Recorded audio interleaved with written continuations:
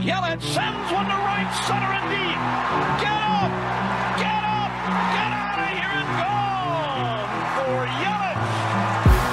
He has tied the game with a booming home run. He got it all. Tied up 4-4 on a big home run the pitch. Ryan Braun sends it to right center and deep. Get up! Get out of here! Gone for Ryan Braun. He just hit a walk-off alley. Hader ready again. Here it is. Swinging fly ball into right center. Broxton is there. And they're the champions.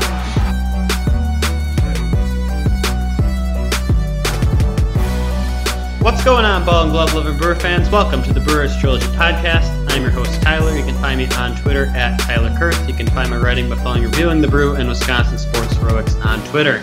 Today, I'm joined by my cheesehead loving buddy, Trevor. He is the host of the Packers Trilogy Podcast. He can be found on Twitter at Bender_Trevor, or as I most recently learned, in Park Falls on a river going through some rapids, which he has miraculously survived. So thanks for joining back here, Trevor. It's been way too long since we've talked Brewers together. Yeah, I feel like it's been a month since I've been on the podcast. This month has been crazy. Lots of homework, lots of other activities. Like Tyler said, I was up on the Flambeau River kayaking with our other buddy Scott, one of our other buddies from school, Eric, and then my girlfriend as well. So it was the four of us. We had a 3-day, 2-night camping trip on the Flambeau River. It was a lot of fun. Tyler doesn't understand because he needs to be in front of a TV apparently. He can't handle being out in nature.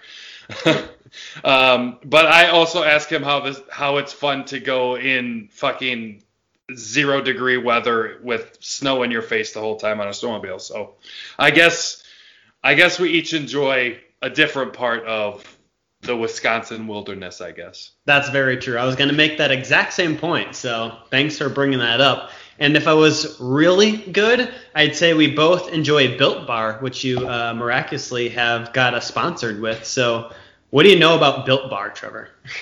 Yeah, if you haven't had Built Bar, you need to try it. Because I'll be honest, I was skeptical at first. I listened to what seemed like 6 months worth of Built Bar ad reads by Peter Bukowski, and I'm like, yeah, he's lying. They're not actually that good. I tried them. They are actually that good. I've tried like all of their main flavors. I think I've tried all their main flavors. It is incredible. The taste, it literally tastes like a candy bar. It is the best protein bar out there, and they're still healthy. They have flavors like double chocolate, which is one of my favorite. They have limited time flavors, white chocolate covered, and then it was a birthday cake with sprinkles on it. Like, how are those protein bars that are healthy? I don't know. They're delicious, but they are. They are extremely healthy and amazingly delicious. So if you guys want to try them, we do have a promo code. So make sure you go to BuiltBar.com. Check out all the amazing flavors, cookies and cream, cherry barcia. There's a lot of amazing flavors, and they come out with new ones all the time. So make sure you're checking that out. And then use our promo code Trilogy at checkout, and you'll save 10%. And that helps us out as well. So make sure you guys do that. Like I said, you got to try it. You will be hooked once you try it. They have more than just protein bars. They have additives to water that are delicious. They've got protein gels. Just go check them out. There's a lot of amazing stuff there. So check that out, as well as the Packers Trilogy Podcast. Cheap plug here. I've been slacking because I've been so busy, but we will be getting an episode out next Monday, so make sure you're checking that out because it's Packers off season, but there's always news in Packers off season, and in 2021 especially. Oh gosh, yeah, what a crazy offseason for the Packers. And it's got to be more exciting than listening to a series when the Brewers got swept, which is just not very fun to talk about, especially after been playing so well. So let's get into our game recaps here against the Reds. Game 1 was a 10-2 loss. There was early struggles for Lauer in this one, who allowed all 4 of his earned runs in the first 2 innings. 1 run crossed in the first inning as the first 2 Reds reached base prior to a ground out to retire the runner at first. However, then a walk loaded the bases for Joey Votto, who had an RBI ground out. In the second, again, the first 2 runners reached, followed by a pitcher recording a sac bunt. From there, Jonathan India doubled to plate a run. Jesse Winker singled in another run, and then finally Nick Castellanos, fielder's choice, made it 4-1 Reds. The Brewers did get their 1 run in the bottom of the first when Dan Vogelbach extended his on-base streak to 10 games with a home run off a mistake pitch from Gutierrez. After that, Lauer settled down and the Reds did not score any more runs until Eric Yardley's second inning of work in the 7th inning. Joey Votto golfed a sinker at the bottom of the zone out to center field to make it 6-2. And then in the 9th, the Reds tallied 4 runs off Halby Milner. The offense was quiet as the last Brewers hit of the game came in the 2nd inning, and the only other base runner to reach from there to the end of the game was a walk by Christian Yelich in the 6th inning.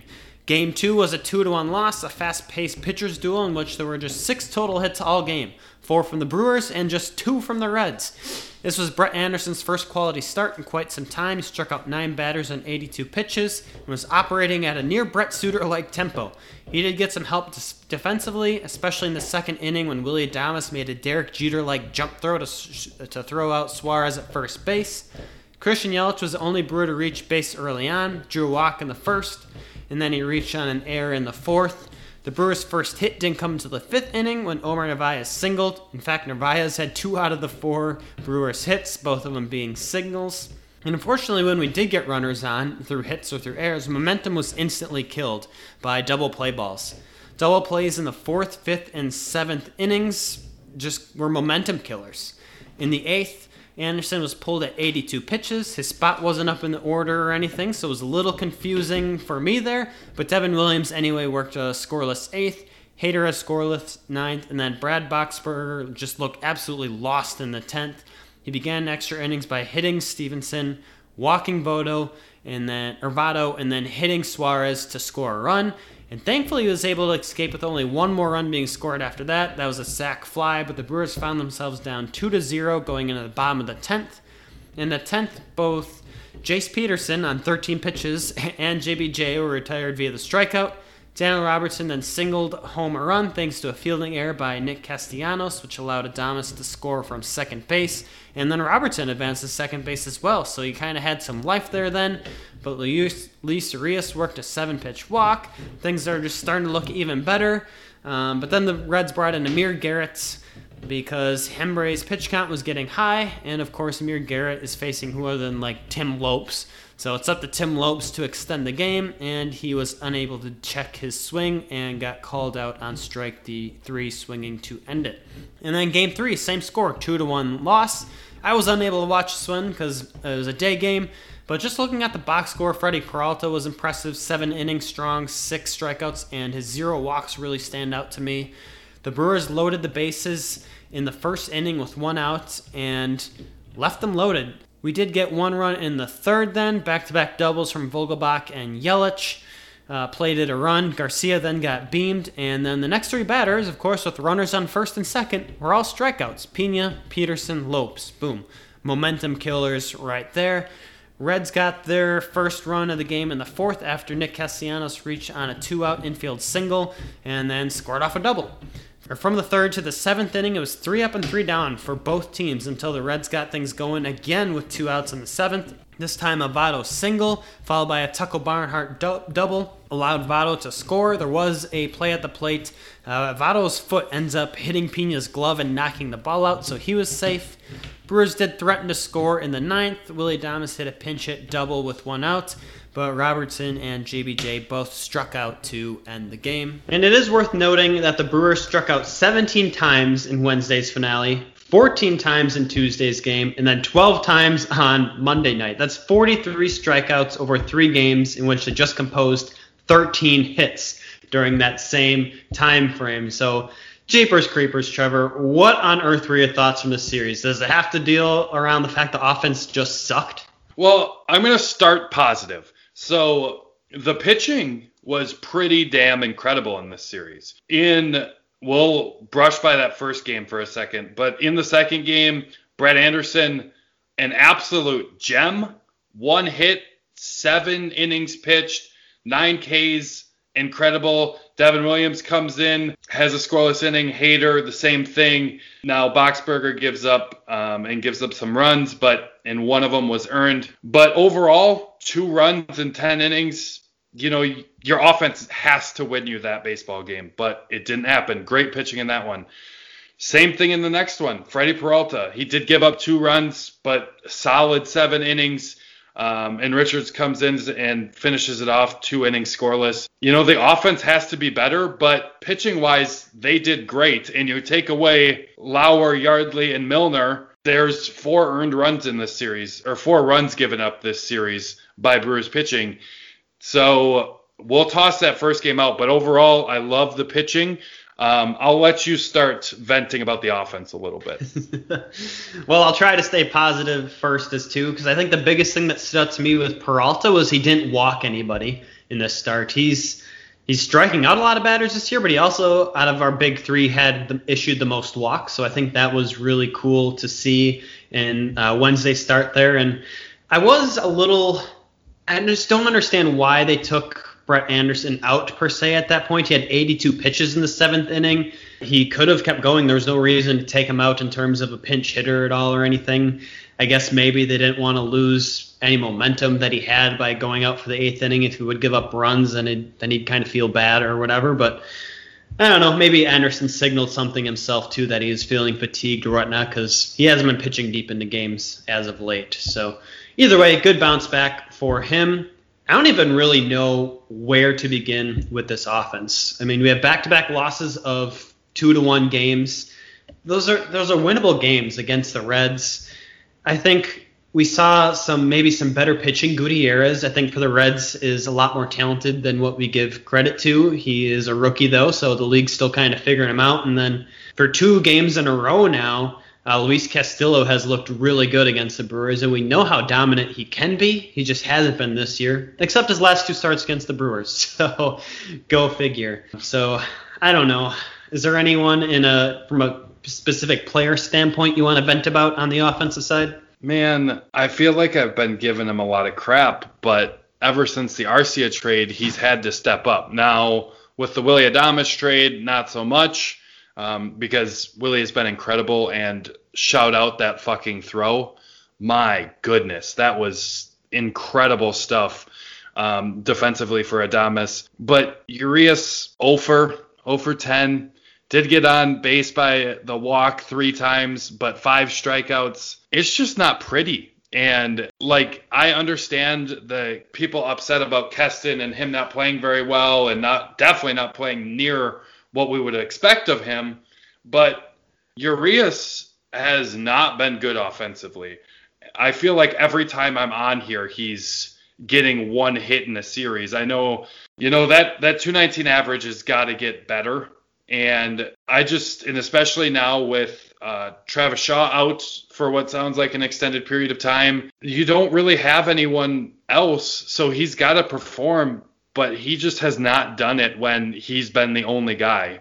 From the time Arcia was traded to Adames, he didn't have it, and now he's got to start at third, and he just doesn't have it. And something's got to give here, whether it be another trade or something. To me, he hasn't earned it, and it's very, very frustrating to me. Yeah, I think the problem with Urias is he just goes in spurts. There's times where he hits really good for a week, and then there's a series like this where, like you said, 0 for 10. And it's frustrating. Man, who does that sound like? Well, I don't think he's nearly as bad as Arcia was at the plate, because Luis Urias actually has some plate discipline, which is nice. But, I mean, he's got a 98 OPS plus on the year, so that's literally 2 points below league average for a hitter. I think that's probably qualified for a shortstop, because that's where he's played most of his games still to this point this year. So there's that to take into consideration. But I think you're right, though. You have to think about this as a concern going forward as we approach a trade deadline, because there's times where Urias can be it, but there's also times where it's not. So getting a veteran there to lock down that position where you know you're going to get some more consistency there, I think would be very beneficial for this club. And we've talked about all sorts of guys, whether it's Escobar, Kyle Seager. I don't think we're going to go for Josh Donaldson, Colin Moran, among others, are some guys to think about. But yeah, I guess otherwise for me, like offensively, I'm very frustrated with Jace Peterson again, who's continuing to get playing time. And with a 160 average. Yeah, with a 160 average. And teams like the Reds this series and whoever we played last series, they figured out if you throw Jace Peterson strikes, he's going to get out and not draw walks. So on base Jace is now turning into a strikeout king, 1 of 10 with 5 strikeouts this series here. So Jace Peterson is becoming unserviceable, in my opinion. It was not pretty offensively. There's a lot of offensive players in the running for dud, and there is none in the running for MVP, in my opinion. So definitely a struggle of a series offensively, and coming out of a stretch when they were scoring consistently. You look back, we'll just go back the last 2 series. 5 runs, 7, 7, 7, 3, 5. Against the Diamondbacks, going back a little further, 2, 7, 5, 7. What happened? Like, all of a sudden, the Reds pitching just shuts you down. And now we score a total of 4 runs in the series. It's just really, really frustrating. I know it's just a series, so it's not the end of the world, but kind of sucks that it was against a division rival. And we need them to break out of it in the next series, and it's a good thing they're in Colorado, I suppose. Yeah, we'll get to Colorado in a little bit. There's another weird issue with the Rockies this year. But yeah, we got to snap out of it. I mean, it looked like Dan Vogelbach was starting to come around after getting a little bit more consistent playing time. Like entering the series, he was on a 10 games reaching base safely in a row streak. That was going back towards like Memorial Day weekend. He had that snap to this series. He actually is drawing more pitches per at bat than Christian Yelich, who is walking an insane amount. And when you combine like Urias, Vogelbach, and then Yelich, who all see a ton of pitches, 1, 2, 3 in the order, that's kind of cool to think about. Just things did not really pan out this series. And like you said, you could almost circle everybody as a dud offensively in this series. But, okay, as long as we're on that topic, if you had to pick one, who would be your dud? I mean, because he stood out to me and he was the one I wanted to gripe about right away, I think I'm going to go with Urias. And, again, part of that is his role. He needs to be out there and he needs to play. So it's extremely frustrating when he goes 0 for 10 with 5 strikeouts. That's just something that needs to get better. I think Jace was a close second. There just really wasn't a lot of excitement offensively at all. I don't know if I want to put him on my honorable mentions for duds, but I will. 5 strikeouts for Christian Yelich in 9 at-bats. Granted, he did get 3 walks, but 5 strikeouts? 2 of 9? Come on. Like, we need you to put the ball in play. You're not Christian Yelich. You are an all-world player. We need you to get the ball in play or get on base via the walk, because these strikeouts are frustrating, and they're especially frustrating when they come from an MVP caliber player. And 5 of them in a series, I am not okay with that. 2, 3, fine. 5, no thank you. Yeah, I think he had 3 in the finale, so that kind of wrapped up that, or increased that strikeout total for the series anyway. But it is interesting, Yelich is walking at a 21% clip this year, which is an insanely high number, even higher than last year when he was just afraid to swing the bat. So interesting stuff there out of Yelich. I think if I had to choose one dud for the series, I'm just going to go with Brad Boxberger because these are like relative, and he ruined our best shot at winning a game this series when he came in extra innings, plunked a batter, walked a batter, and then plunked in the winning run. It's like that was just super frustrating, and he just did not have his command whatsoever, and he had been pitching really good up until that point, but would have been nice to win that game, I think. So yeah, and I feel like just because of a weird stat line, he deserves the dud. 1 earned run, 2 runs given up total, but no hits? How the hell? Yep. How do you give up 2 runs and not give up a hit? Like that's just a messed up weird stat line, and I could see why you put him on the dud list, Tyler. Well, yeah, the first 3 batters he faced, he didn't get a single out, and then all of a sudden, like, the flip of a switch, boom, he gets the next 3 Reds out, and somehow Lindsay ends up giving 2 runs after he had the bases loaded with nobody out. Very, very weird. But you're right. He has been pitching pretty good this year. You look at the season ERA, 2.93.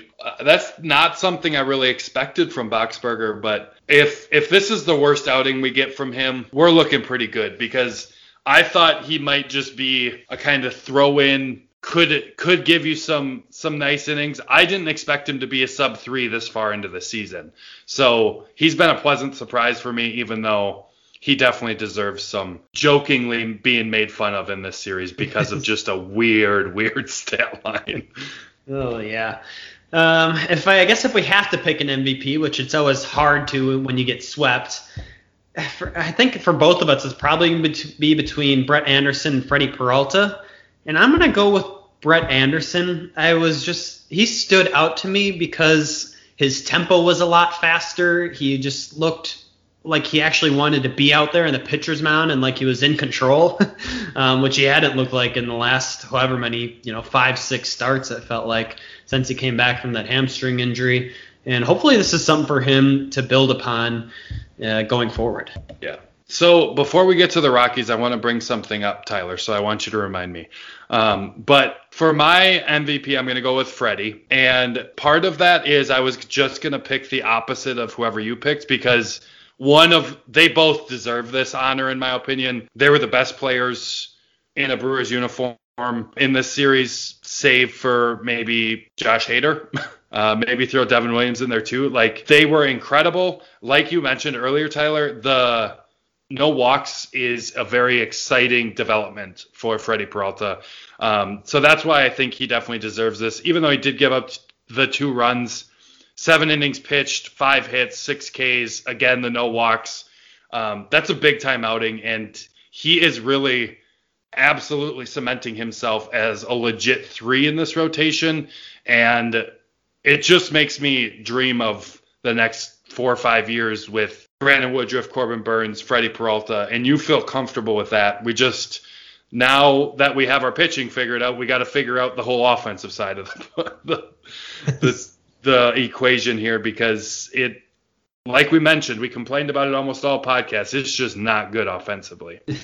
Or maybe it was just this series, yes, but we got to get that offense back. Yeah, definitely. I think it's just this series, or maybe we're going back to more of our mean, because as you mentioned earlier, we had been hitting the ball before this.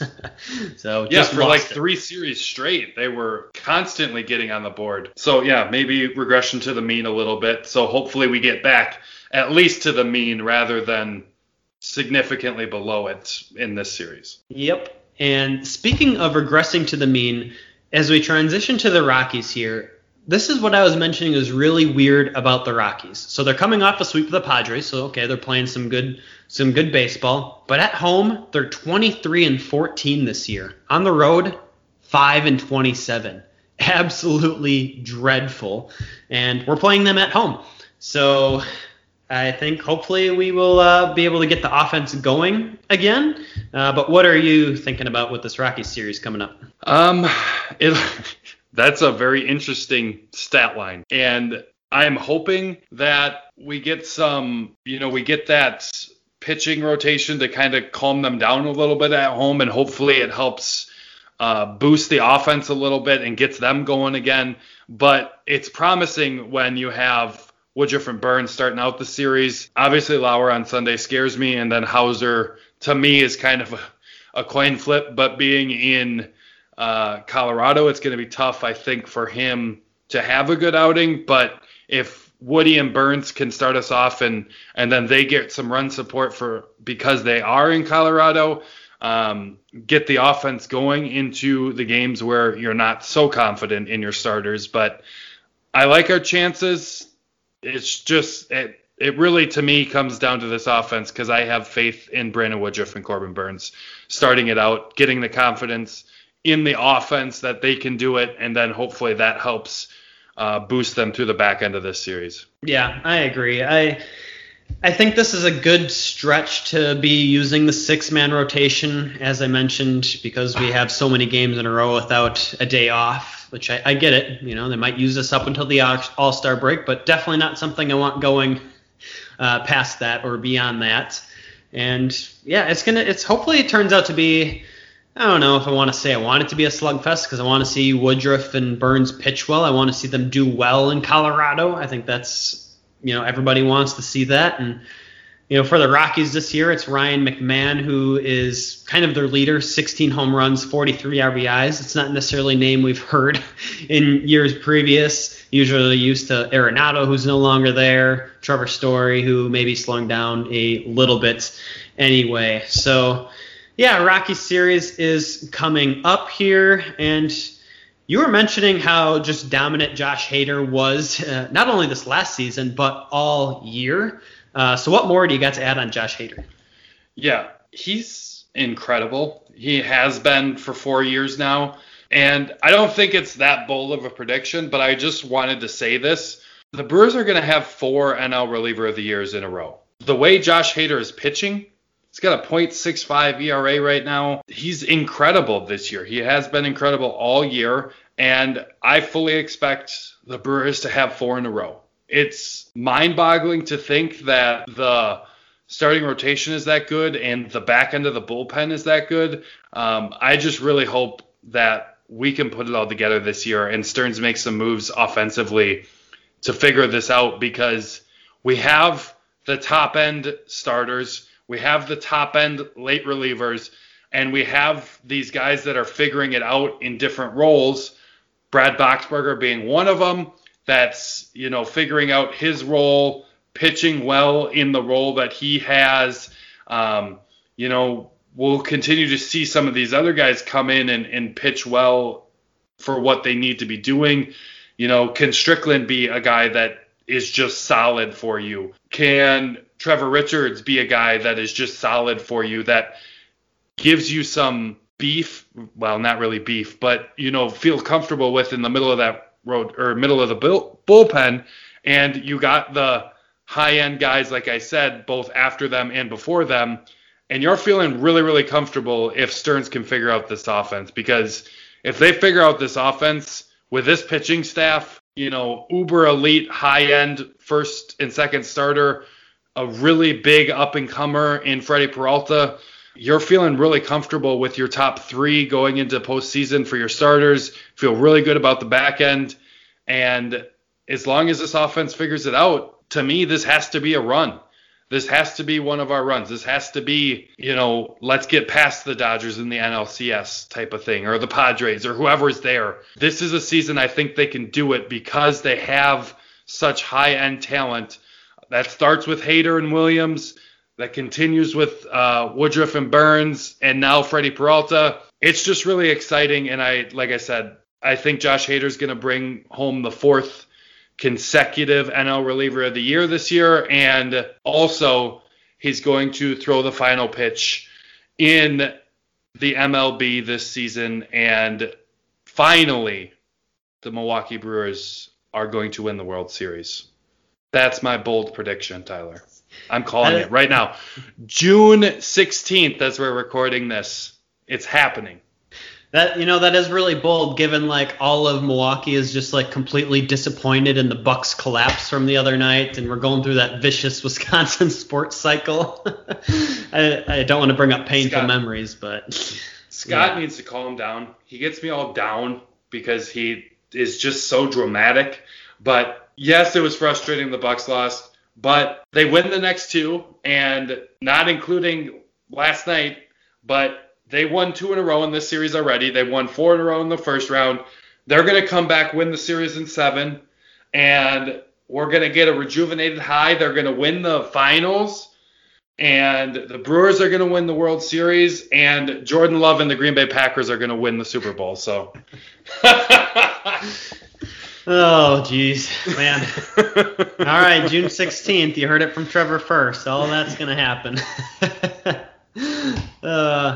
Okay, well, I guess one last thing. I don't know how closely you're following all of like baseball cracking down on substances that pitchers are using to help increase their spin rate at all or not, but they're now going to be doing like random checks, and umpires can go check, before games, middle game, or, whatever. And we've seen like pitchers who are typically high spin rate guys like Garrett Cole, and his numbers went way down. Trevor Bauer, his spin rate's going way down right after the MLB announced this. So far, all of the Brewers starters have remained pretty well consistent. There was one random start where Corbin Burns' cutter wasn't nearly as good, and I think that was 2 starts ago, or maybe it was last start. I can't exactly remember. But the Brewers value high spin rates. Burns being the best. Freddie Peralta's a high spin rate guy. Brandon Woodruff is up there as well. Is there any concern on your end with this going forward? I mean, you saying that their numbers stayed relatively the same outside of 1 start, which, you see it if you watch enough baseball and watch the same guy enough times, some days they just don't have it, flat out, whether that's offensively or pitching. Sometimes they just don't have their best stuff. And that's all of us in all of our work. There's just some days you just don't have it, and you pick it up and try it the next day and try to do better and all those types of things. So 1 start that Corbin Burns' cutter was a little bit lower spin rate does not have me concerned at all. I think the Brewers, based on that information you gave me, I imagine their spin rates are going to be fine, which means I imagine their pitching staff will be fine. Yeah, I hope so as well. I think it's like June 21st is like when they start enforcing more strict rules or checks or, whatever it is. So I guess that'll be, at least, from June 21st till the All-Star break, you'll have a big enough sample size there to maybe draw a conclusion on what exactly is going on. So just something to keep in mind, especially because lots of Brewers use high spin rates. But we're going to leave it at that here for today. We will be back to recap the Rockies series. It is a 4-game series, so Thursday through Sunday. All 4 of those games we will recap. That podcast will be coming out on Monday, the 21st. So until next time, we will talk to you later, Brewer fans. Trust in Stearns.